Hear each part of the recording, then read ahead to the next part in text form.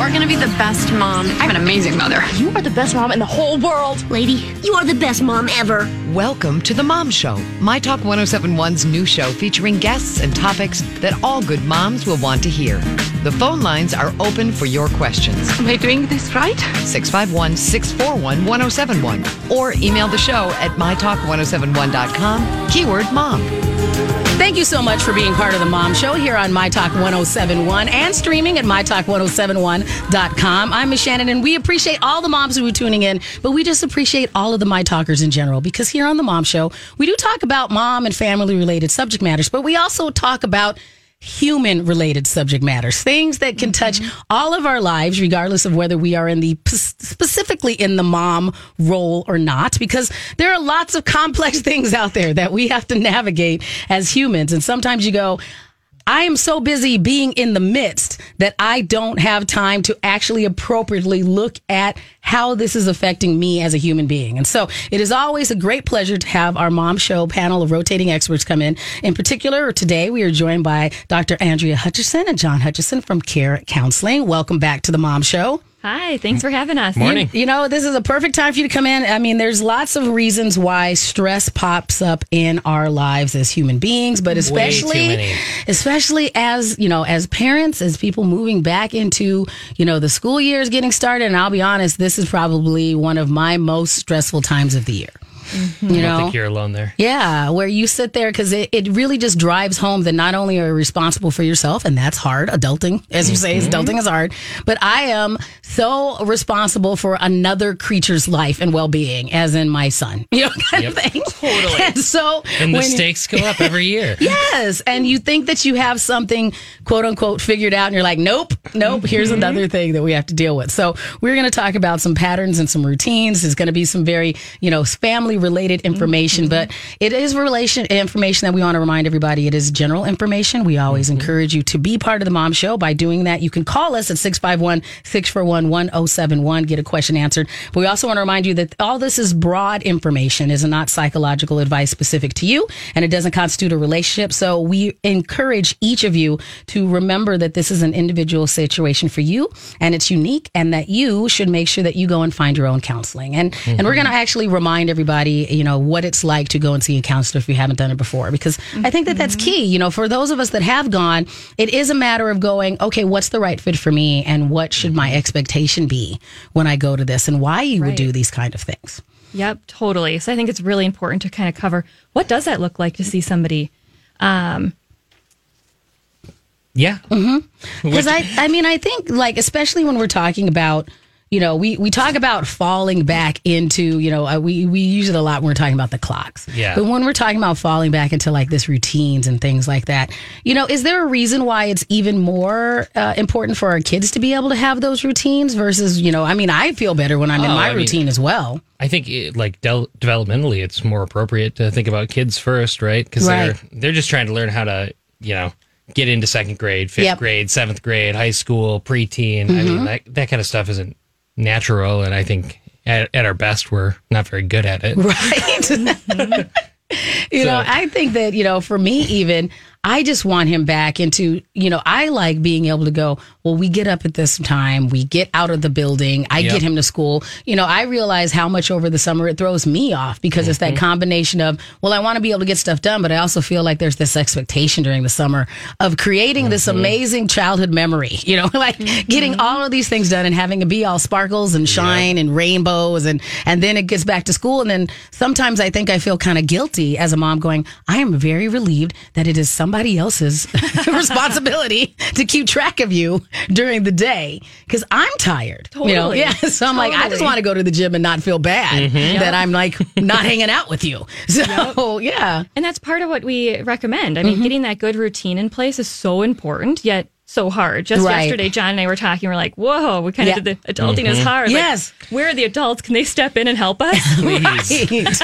Because it's a lot of work. Yeah, I mean, even when you know, and I think that, we do joke about, or at least I do, about having those mom fails, because there are, and then I have to remind myself that it is a matter of just me creating an expectation that I'm not breaking him if I can't get some of this stuff done, but I do try. And is that something that you kind of remind people when they're coming in? Is that it's about the trying and not the being the perfection? No, we do not need perfection. Right. We need good enough parenting. And that means sometimes good enough parenting means taking time alone too. Yes. Andrew, you always talk about to create a strong attachment with your kid, you need to be on 30% of the time? Okay. All right, fair enough. So 30% of your interactions as a parent have to be good?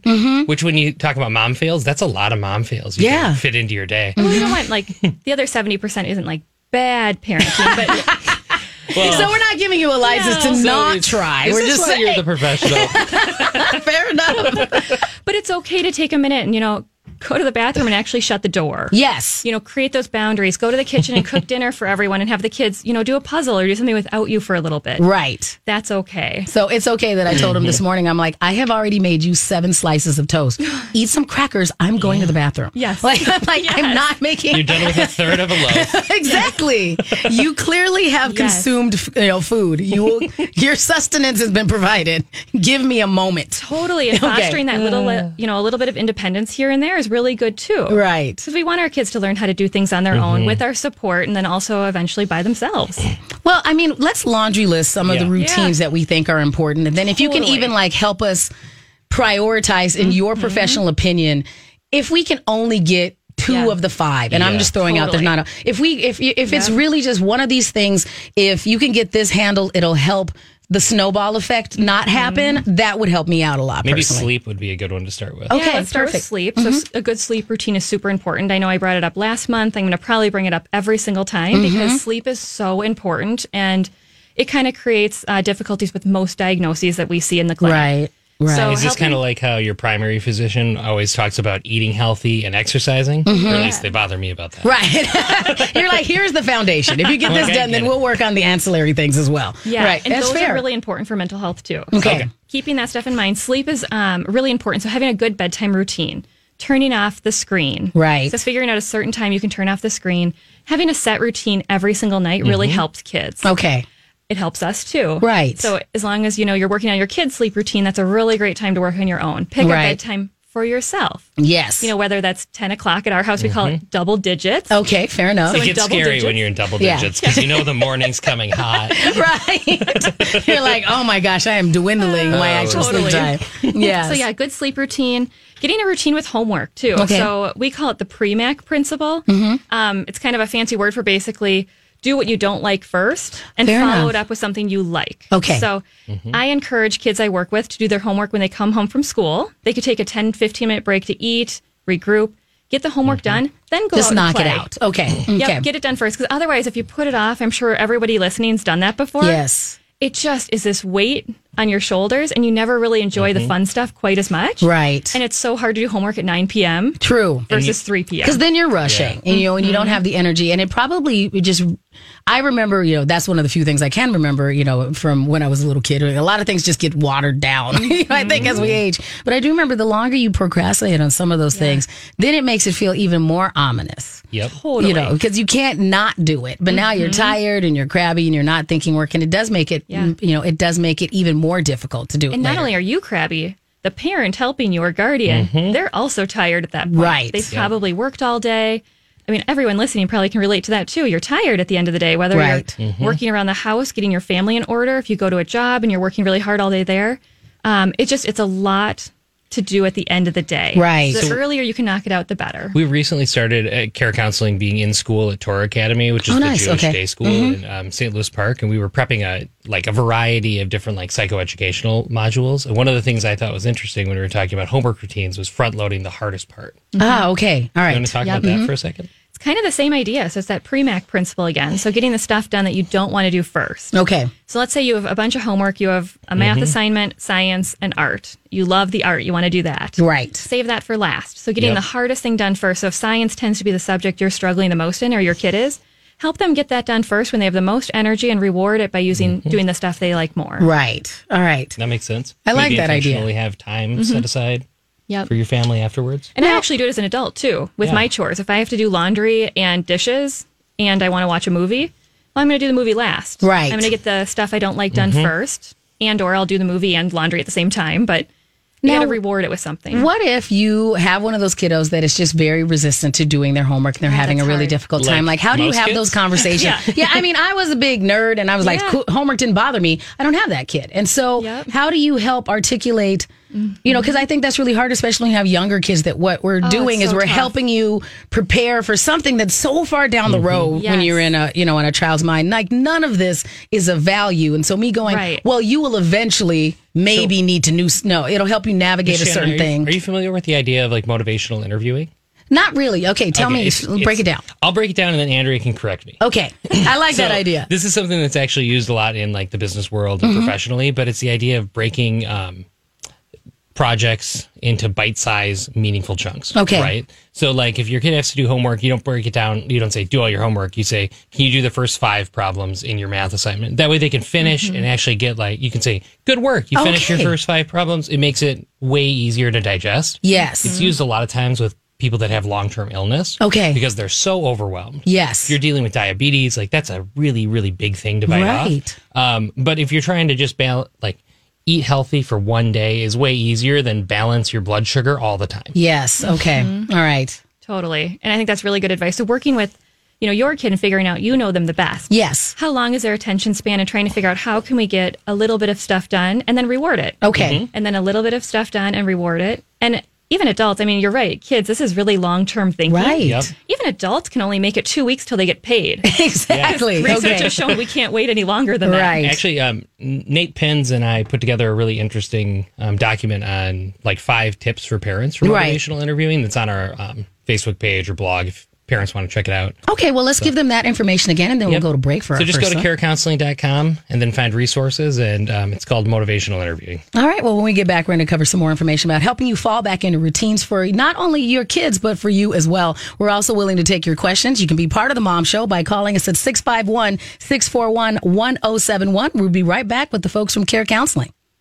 Thank you for being part of the Mom Show here on My Talk 1071, also streaming at mytalk1071.com. There's also a great resource if we cover anything a little too quick for you, or if you have a friend or family member that you think could benefit from hearing anything that we have on the Mom Show. It's always great to go to our website, mytalk1071.com, use the keyword mom, and then you can go ahead and find this episode and previous episodes. And so Dr. Andrea Hutchison and John Hutchison from Care Counseling are joining us. We've been talking about trying to fall back in routines, starting these healthy patterns.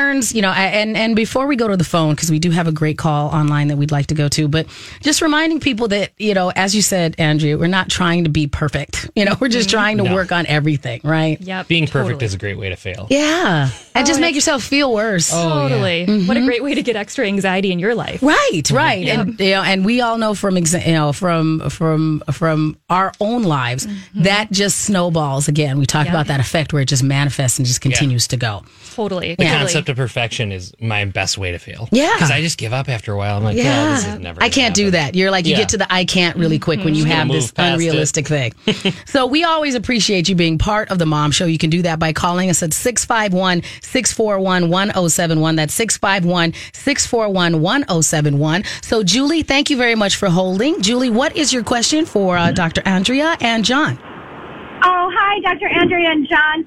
I am calling because I have a 7th grader now. My God. Okay, let's get with it. Oh, my gosh. Isn't that the worst at the pharmacy when they're like, what's your birthday? It's like, my kid's birthday? I know this. I got it.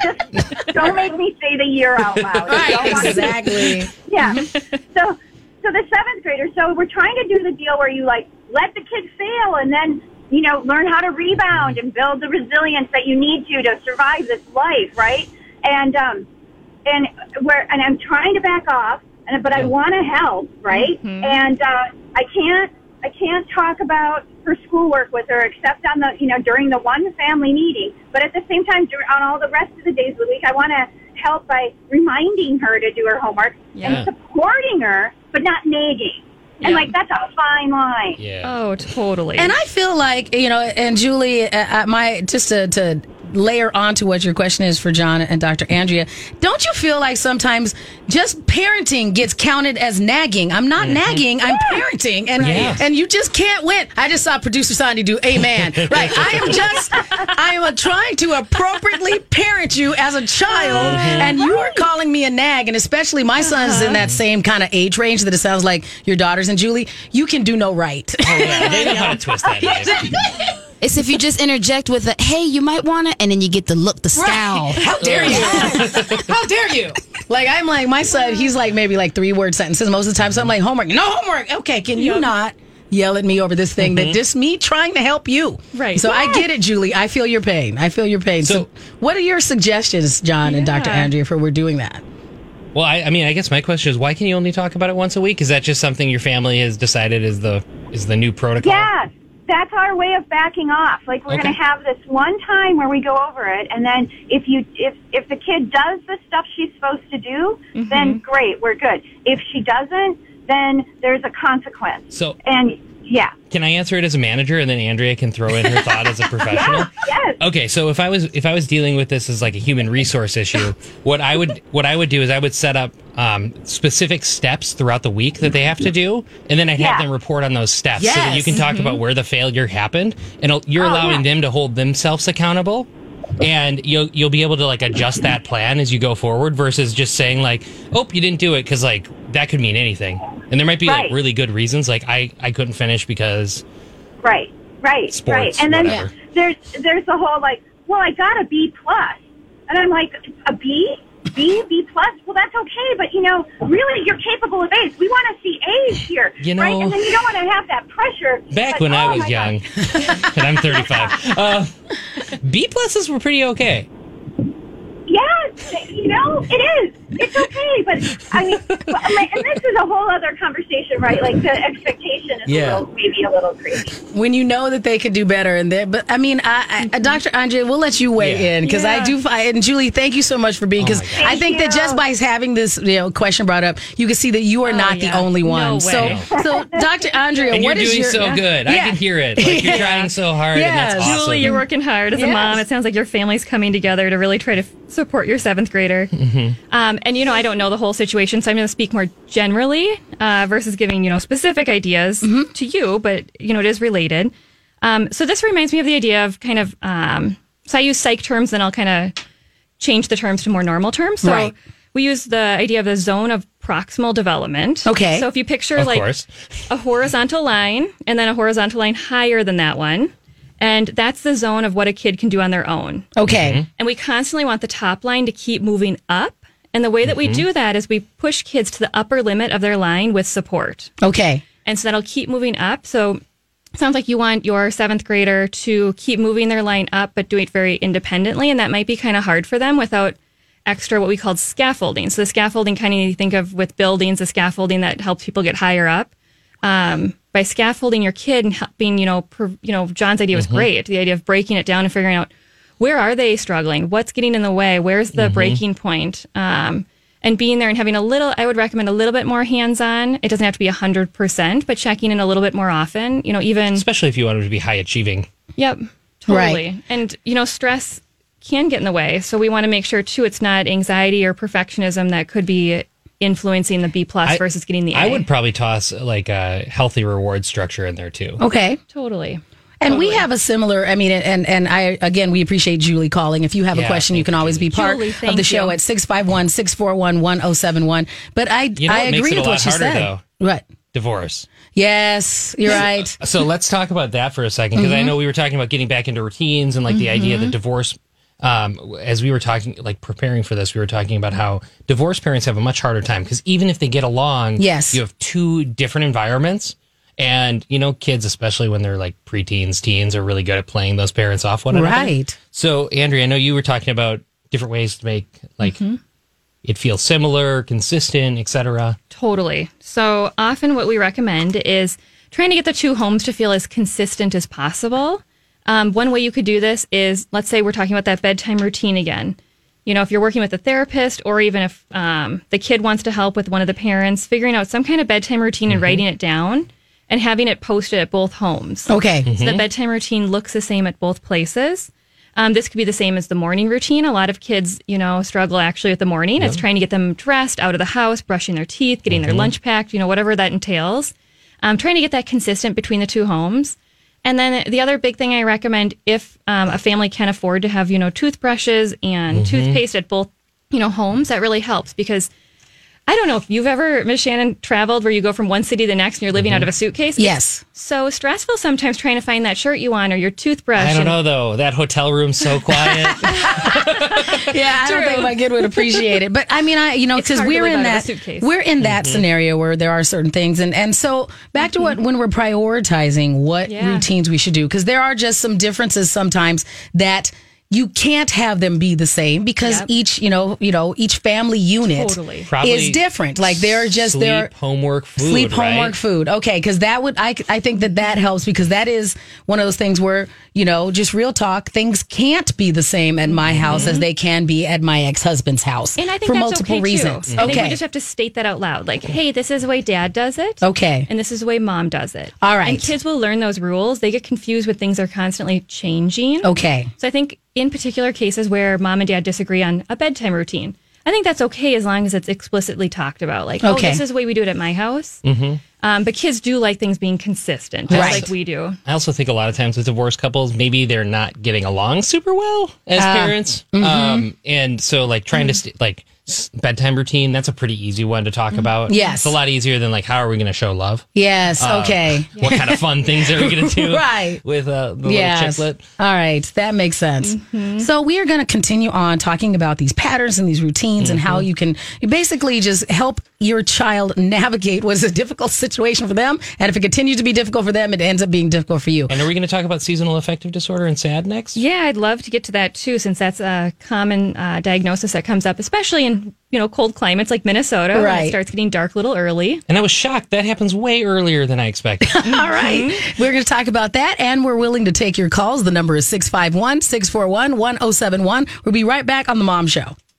Welcome back to The Mom Show here on My Talk 1071 and streaming at mytalk1071.com. I'm Miss Shannan. Dr. Andrea Hutchison and John Hutchison are here from Care Counseling. And before we move into our next segment, let's remind everybody how to find you online. They, of course, can go to our website, but you have your website set up as well. Yeah, you can go to carecounseling.com or you can just Google, Google Care Counseling. You'll find us. Yeah, and then you have a suite of clinics, so you make it easy for people based upon what works out for them. And you also, one of the things that I thought was good to know is that a lot of times when you were starting the process of going, is finding counseling the right step for me? And we did cover some of that in previous shows. But knowing that you're working around schedules, that you also make sure that your staff is appropriately cared for so that you have that consistency and that you don't have to feel like, because you do start thinking odd things like, am I a burden to my counselor? Oh my and it's like, no. So to know that it's like, no, this is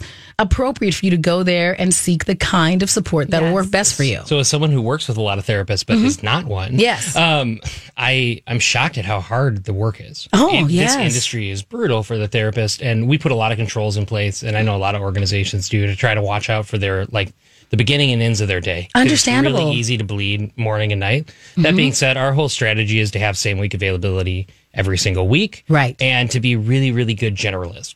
Because a lot of times when people come into outpatient settings, they don't know how to verbalize their symptoms. Right. It's like this weird thing between like a physical, a job interview, and a first date. Yes. Where you're going in and you're talking about yourself, you're talking about your your health, your past history, why you're there, and that's called a diagnostic assessment. Yes. And it is quite an experience. Right. It might feel cathartic, but you're not gonna. No one gets better. You're right. In that first discussion, because of course you don't. People are complex. And sometimes, especially if you haven't gone before, you probably have so much to unpack, you don't even know where to start. Where it's like, do I start when I was a kid? Do I start? So having someone that can help them navigate, I just don't feel good.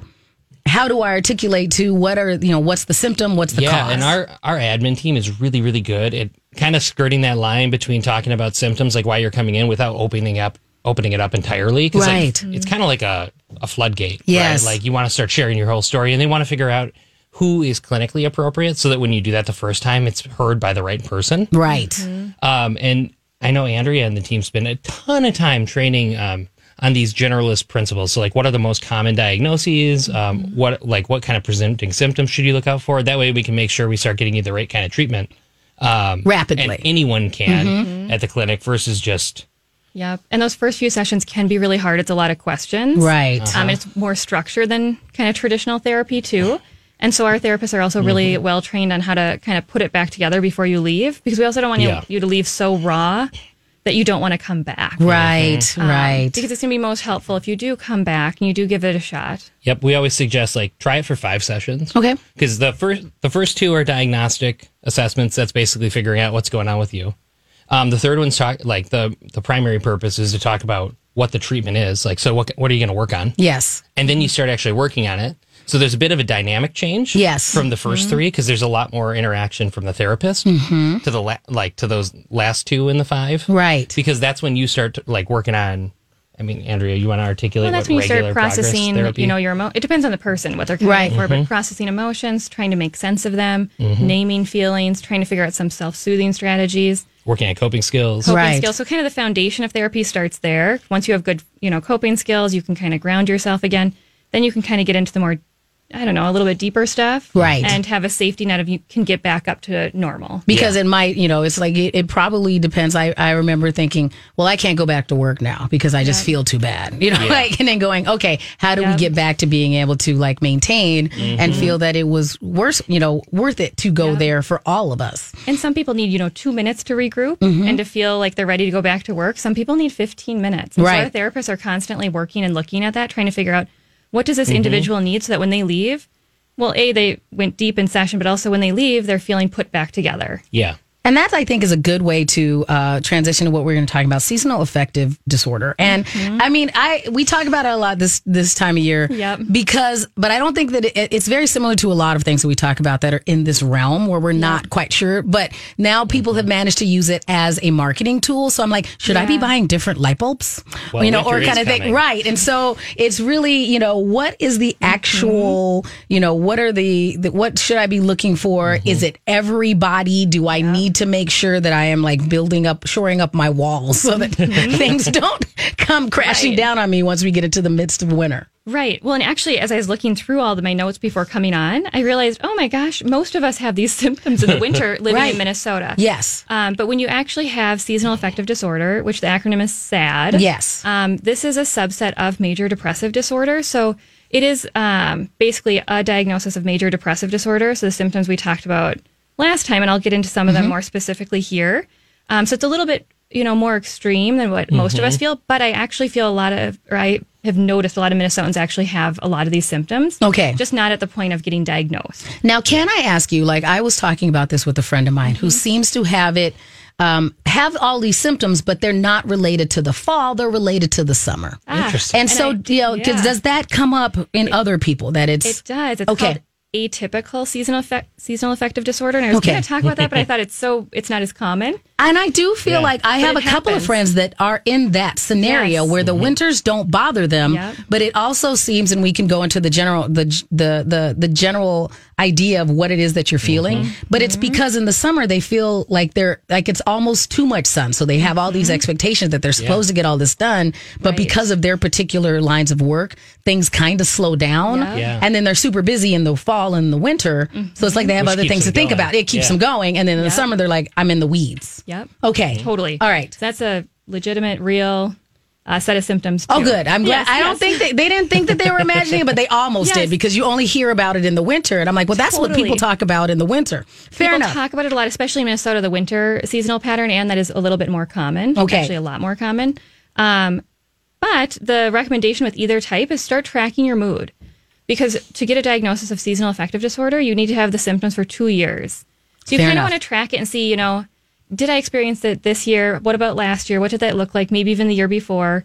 And some of the symptoms we're going to look at, it's really similar to depression. Okay. So I'm just going to state the more common ones. And keep in mind, with any diagnosis, it can vary person to person. So this is sort of a general overview. But a lot of people who have seasonal affective disorder, hypersomnia. Okay. And I think a lot of us feel that in the winter where you want to sleep more. Did you say hibernating? It sounds like that, right? Yes. Yeah. Hypersomnia. Yes. So we hear insomnia a lot. That's, when you can't sleep enough or you feel like you're awake a lot throughout the night. hypersomnia is sleeping too much. Right. So getting, 11, 12 hours of sleep a night, maybe more, or taking a lot of naps. And I'm sure all the parents listening to this are thinking like, oh yeah, I commonly sleep way too much. I'm like, what busy lifestyle. What does way too much feel like anymore? Right. I don't even know. Right. Wouldn't that be nice? I'd love to have one day of sleeping too much. Yes. And I'm like, oh. That sounds kind of good. Yeah, So exactly. I feel like carbo loading is a big part of. Yep, carbo loading. So eating more. So weight gain, being very hungry, especially with carbs. So the research has shown that people, when they're experiencing SAD or seasonal affective disorder, they really crave carbs. Okay. So that's one thing to kind of keep your eyes out for. Being really tired during the day, feeling hopeless. This next one I think is huge for a lot of Minnesotans. Isolating. So this is where, you either don't make the plans or in the winter you make plans with people and at the last minute you're like, oh, I'd rather just stay home and watch TV. Right. So kind of that, again, hibernating. Yeah, I was going to say, it all comes back to like... So I think we all experience some of these. It's to the point where it's impacting relationships, work.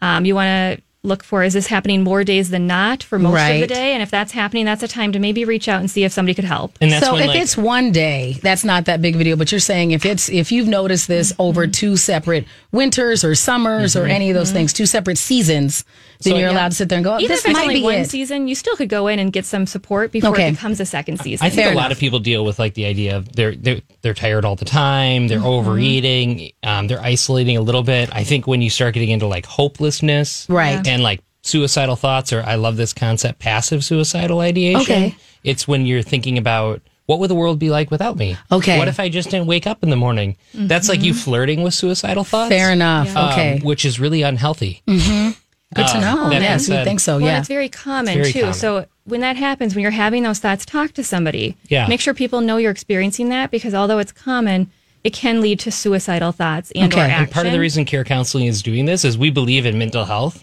which is different than mental illness. Right. So if you're dealing with like passive suicidal ideation rather than like an attempt, that's a much better thing. Right. Because you're being proactive. It's much easier. It's more humane, like the way the treatment works, which is great. All right. Well, we have a few other things we want to cover, like some more expectations on what happens when you go to therapy. And we get our final section. Dr. Andrea, John, what do you guys want to cover as we wrap up today? We're going to talk about, so let's say you are having kind of a seasonal pattern to your symptoms. So with SAD, it usually starts actually in October, which is surprising to many people, and it goes through kind of March. So if you're starting to have some of those early warning signs that maybe your mood's kind of declining a little, you're a little bit moodier than normal, what can you do now before it becomes more intense? Fair enough. We'll cover that, and we'll also take your calls. The number again is 651-641-1071. We'll be right back with our friends from Care Counseling here on The Mom Show. Welcome back to The Mom Show here on My Talk 1071 and streaming at mytalk1071.com. In studio today, our friends from Care Counseling, Dr. Andrea Hutchinson and John Hutchinson, just letting you know that you are not alone. We remind you, and regardless of what scenario you're dealing with, there are people that you can talk to. We encourage you to do that and not to sit there and go, there's something wrong, and we put wrong in quotes, if I have to go and talk to somebody. That's not a have to. It should. It's very helpful. And we all have those moments where having some support system can benefit you to even help you just be a better human being. So don't feel bad about it, right? Totally. Right. And I'm totally biased. Too, yes. But I see it as just as important as going to the gym, eating healthy. I think it can be really beneficial for a lot of people to check in with your mood, check in with your emotions, where, your past maybe influences where you're or how you're seeing the world today. Right. And to continue to work on it. Yeah, it's like a great form of self-improvement. Yes. If we're doing all of these things, we're sitting there going, I need to drink more green tea. It's like, it's okay to go and say, maybe I should have somebody help me with my, emotional health and where I'm at and help me process some things. I know I said this last time, but I think care counseling is one of my first experiences within the world of mental health, other than just like all of the sad stories that all of us have. Yes. But it's really fascinating that like the number one users of mental health services are mental health practitioners. Right. Like the fact that they use their products, in my mind, really proves the fact that they see value in it. Agreed. Because they're spending money on it. They're like, they take the time out of their day, and it's not like everyone's too busy. Right. Or you feel like, oh, I'm just whining. They're not this. We're not. To go, no, all of these feelings are valid and have some place that goes, we can help you appropriately have all of the feels. And anybody that has worked with a therapist and thought at some point, like, wow, you seem really balanced. Right. I think that's part of it. Yes. Yeah, agreed. So we do need to wrap up some information that you were covering, Dr. Andrea, talking about seasonal affective disorder. Yep. So I'm going to kind of go over now, what can you do about it? So let's say, it's getting darker at night lately. It's dark in the mornings often, depending on when you wake up. What can you do now if you're starting to notice some of those symptoms? You're starting to feel a little bit moody. You might feel a little bit down compared to normal, a little extra tired. So the first thing you can do, and I know I mentioned it before, track your mood. Okay. And there are many, many apps. So you might want to go on your phone and see if you can find an app for it. You could also just use a journal if you don't have a smartphone. Like paper and a pen? Yeah, like old school paper and a pencil. Right. Track your mood. Kind of keep track of, how many days a week am I feeling down? What am I feeling? Is it extra irritability? Is it feeling kind of depressed? Is it not wanting to do kind of the things I normally like to do? So tracking those things, even appetite and the types of foods you're craving can be helpful. Yep. The next one would be you could consider talking to a mental health professional. Having those notes tends to be really, really helpful for a therapist. If you don't have those notes, that's okay too. You'll figure that out together. But if you have them, bring them in. It's really helpful for the provider.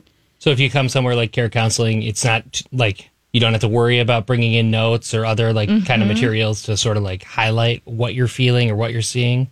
Totally. I'm thinking about our caller bringing in hey, here are the meetings. Because I would be surprised if they have meeting notes from their family meetings. Yeah. Bringing that in and saying we've been trying all these things, but it doesn't seem to be sticking. Right. Yep. And trying to figure out what could work. And so looking at what they're currently doing, so we can go from there. Super helpful. And actually I don't see that many clients anymore now that I'm running the clinic, but my clients all bring notebooks or they have a little thing on their phone where they track things they want to talk about with me throughout the week. Which is really helpful because then they come in really prepared. They use the whole hour very effectively. Again, I don't require it. It's just something a lot of my clients have started doing because it helps. It helps them track what's happening. It helps me understand what's happening on a day-to-day basis. Otherwise, when you ask, how are you doing? You think about, right now, how am I doing? It's hard to remember, well, I'm here now. This was I championed it by getting in here. So understandable. And I do think that, as a fan of, I call it gamifying my life. There are reasons why, yes, it does help me that I do have apps that just remind me to check in on those kind of things. Or I do have, I talk about it even with my finance and stuff. When that turned into a thing that I can have that help me do it, it for me was look, you don't have an excuse. It lives on your phone. You're looking at it anyway. So, totally. And some of the apps even ding throughout the day and kind of remind you track your mood right now. Exactly. Breathe. Right. Breathe. Yes. Breathe. Yes. And I agree with that. I have this new watch and it keeps notifying me when to breathe. Yes. And so it's actually tracking my heart rate. So silly, though. And so when my heart rate goes up, it actually reminds me to breathe. And it sounds silly, but it is important. I was one of those things that have been in my little particular mental health and wellness, that I've added to my life is actively, that's watching and tracking my breath and keeping track of those things. I'm like, wait a minute, you do spend a lot of time on borderline crisis level breathing, versus no, breathe for real. Right. Exhale every once in a while. They've actually done some studies to show that, of course, nicotine's addictive, but part of why people really enjoy smoking is it's a break from your day. Right. And you're doing deep breathing. Yeah, it's a breathing exercise. Right. So I could just do that. I'll just go breathe. Don't smoke. Right. Just breathe. Just go outside and breathe. I actually have heard that part of the cessation training is actually if you're really feeling the desire to smoke, to step outside and spend a minute, just practice breathing. Okay. Put your finger up to your mouth like you would if you were smoking a cigarette. And if you still want a cigarette after that, that'll feel better. But most people actually feel calmed down. Right. They feel centered. Right. Because they've taken a second to still their heart. So when we're talking about seasonal affective disorder, do we need to jump to go and get this over-the-counter supplement? Go and do that. Get a bunch of new light bulbs for your house. Or is that kind of just stopgap, the quote unquote easy road that we could do from a big box store, and then you think you're better, but you're not really affecting anything? Which is it? It has been shown to be really effective. Okay. So I would talk to your prescriber or your primary care physician about the idea of getting a happy light, they call them. Okay. Sometimes they're called a light box too. You'd want 10,000 lux. Okay. They sell on Amazon. They're the Costco one's really good. Okay. But people find those effective, and you're supposed to use them, 20, 30 minutes a day. Some people only need 10. Some people need a little more. And that's where you want to talk to your prescriber. We might have one in our bathroom. Yeah, we keep we flip on in the morning. So while we brush our teeth, put on makeup for me or John's shaving, the happy light's just on. And I struggle personally with the winter. Like it gets into like the cold weather, and I want to hibernate. I already like carbs. I just feel like so you're like this is made for me. I know. And I'm like, this is built. This is what I do. Yeah, exactly. So it's helpful. So like a lot of times Andrea will just put it on for herself, and then I end up getting a dose. Right. Because I'm like, I don't need that. Then you're like, wait a minute, I do feel better. Yeah, right? I do feel better. Yes. Totally unrelated. Part of why it works is what it does is it turns off the melatonin production in your brain. Okay. So you're waking up. It helps you get on a better sleep schedule. So your body knows at that time it's time to wake up.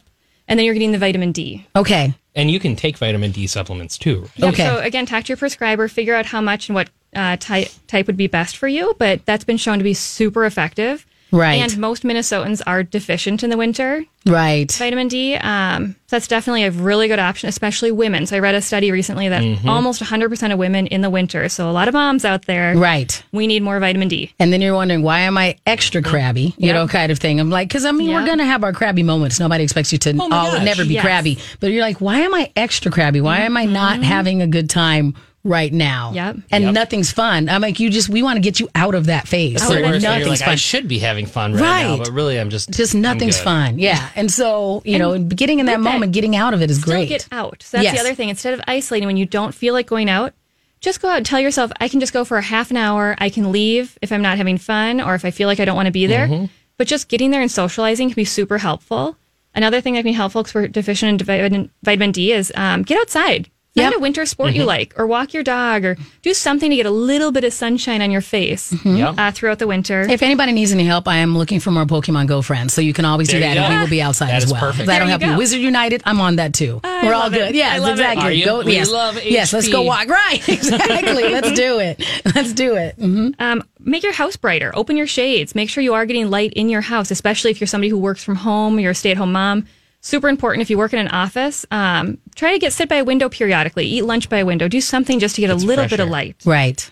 And if you can afford it and it works into your lifestyle, sometimes it's nice to have a sunny vacation to look forward to. Fair enough. Yes. Can I plug two things quickly that we have coming please, up? Yep. One, and I know Miss Shannon's involved in this too, we have Shout Out Loud coming up. Yes. Really important suicide prevention. Feel free to Google it. Check out our website.